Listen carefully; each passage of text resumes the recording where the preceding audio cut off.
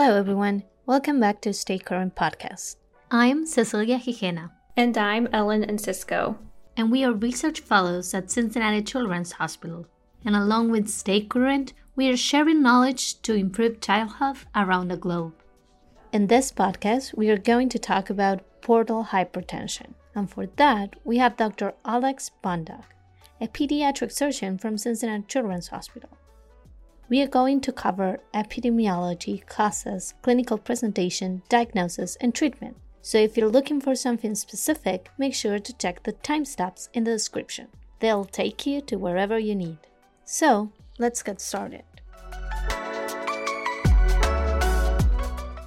Portal hypertension is a hepatic venous portal wedge pressure of greater than 5 millimeters of mercury. Portal hypertension develops when resistance to portal blood flow increases. So remember, the portal system is the end system to the liver, and at some point, the portal vein becomes occluded or high resistance, so you get backfilling or back pressuring of this entire system. Great. So what are the causes of portal hypertension? For portal hypertension, we can divide the causes in prehepatic, hepatic, or posthepatic. Where we have to be more mindful in kids is prehepatic. So, for the prehepatic conditions, we have the portal vein thrombosis, usually idiopathic.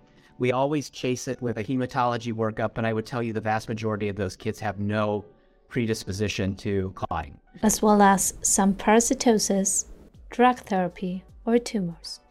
Within the hepatic conditions, biliary atresia is the number one cause worldwide of pediatric liver transplantation. Cystic fibrosis liver disease, just for interest. And others as chronic viral hepatitis or Caroli disease. Post-obstructive, it can be anything. Most commonly by Chiari, which is thrombosis of the hepatic venous outflow or the proximal cava. Congestive heart failure, so structural heart disease, usually in patients with single ventricle physiology to the point where they develop the well-described entity Fontan-associated liver disease. Perfect. So let's move on to clinical manifestations. The most common clinical manifestation is GI bleeding due to esophageal varices, but it can also occur because of gastric varices or hypertensive gastropathy. And they demonstrated that once you have that first episode of GI bleeding, your risk of complications, not only rebleeding, but also ascites, SBP, things like associated with end-stage liver disease or cirrhosis will continue to occur. Are there some patients with higher risk for bleeding? From some reports, you have a higher incidence with a wedge pressure of greater than 12.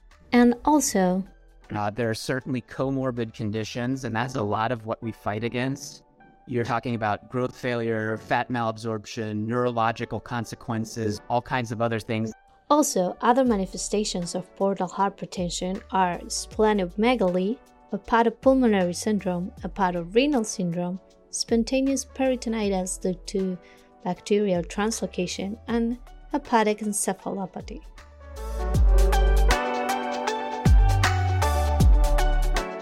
Perfect.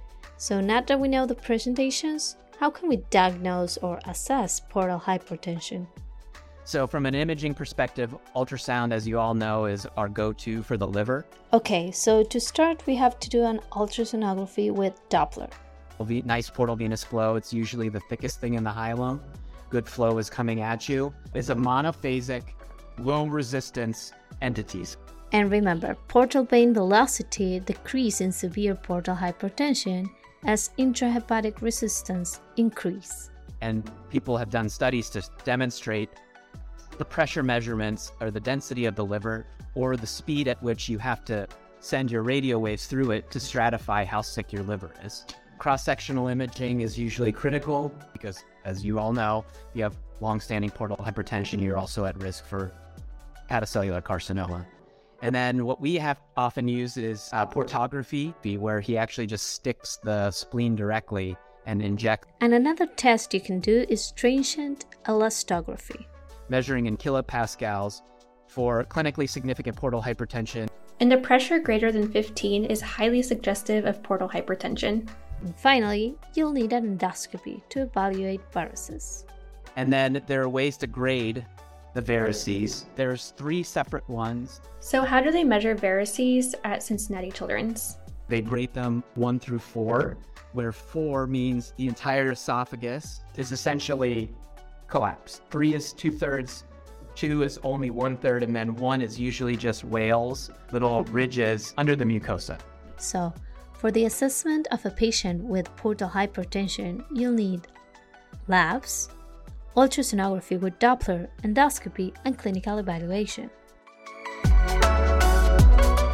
Okay, time to talk about treatment. Then the medical management is prevention of bleeding, no bleeding episodes, so that's primary prophylaxis, right? And then prevention of rebleeding is secondary prophylaxis. So those are the definitions. We do not primarily prophylax our patients. Okay, so what do we have to do in an episode of acute bleeding?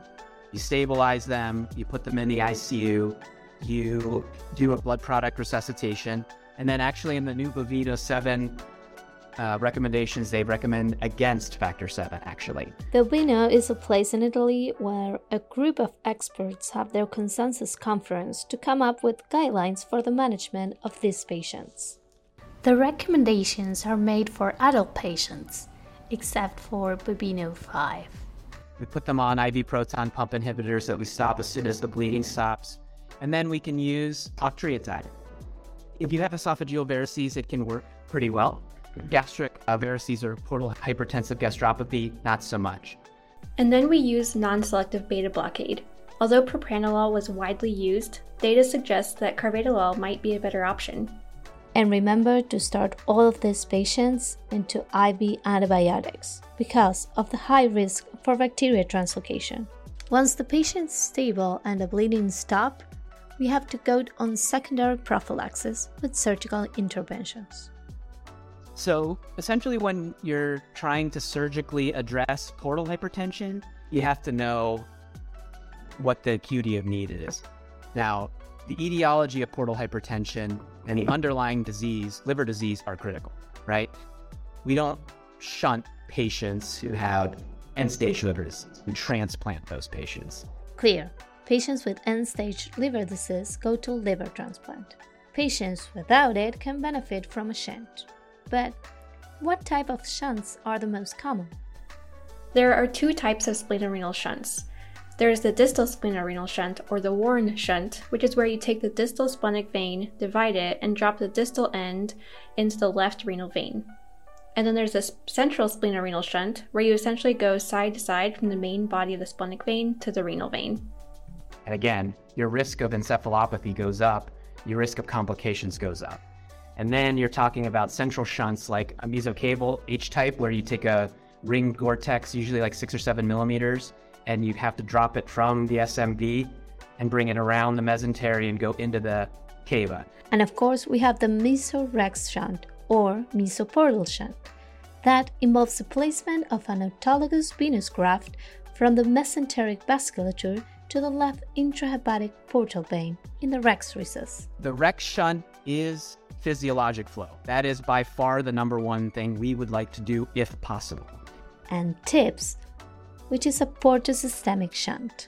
And how do we decide which shunt to do? Okay, so again, back to the original point, where is the point of obstruction? Anatomy is crucial. So for prehepatic disease, a mesorex shunt.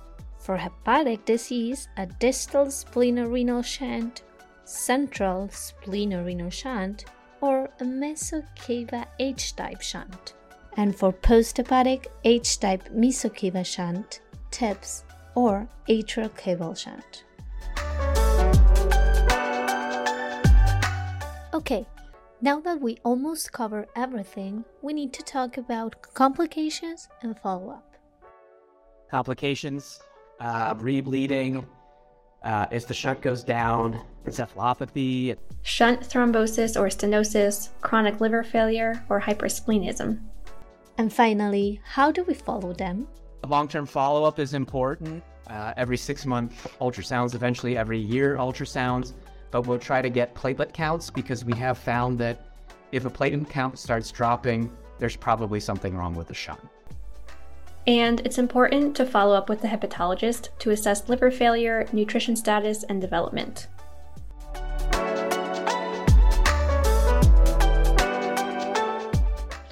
What a great session. Let's summarize.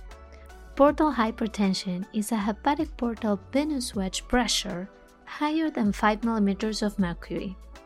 The causes can be divided into 3 main groups: prehepatic, hepatic, or posthepatic. As a prehepatic condition, the most common is portal venous thrombosis. The primary hepatic cause is biliary atresia. And as posthepatic, one of the most common is Budd-Chiari syndrome. Its most common clinical manifestation is GI bleeding. To assess and diagnose portal hypertension, we need a liver ultrasonography with Doppler and other tools such as cross-sectional imaging, transient elastography, and varices need to be assessed by endoscopy. The treatment is divided in 3 groups. Primary prophylaxis is not typically recommended. Acute bleeding treatment And secondary prophylaxis might consist of doing a shunt to lower the portal hypertension and decrease the chances of rebleeding. Awesome.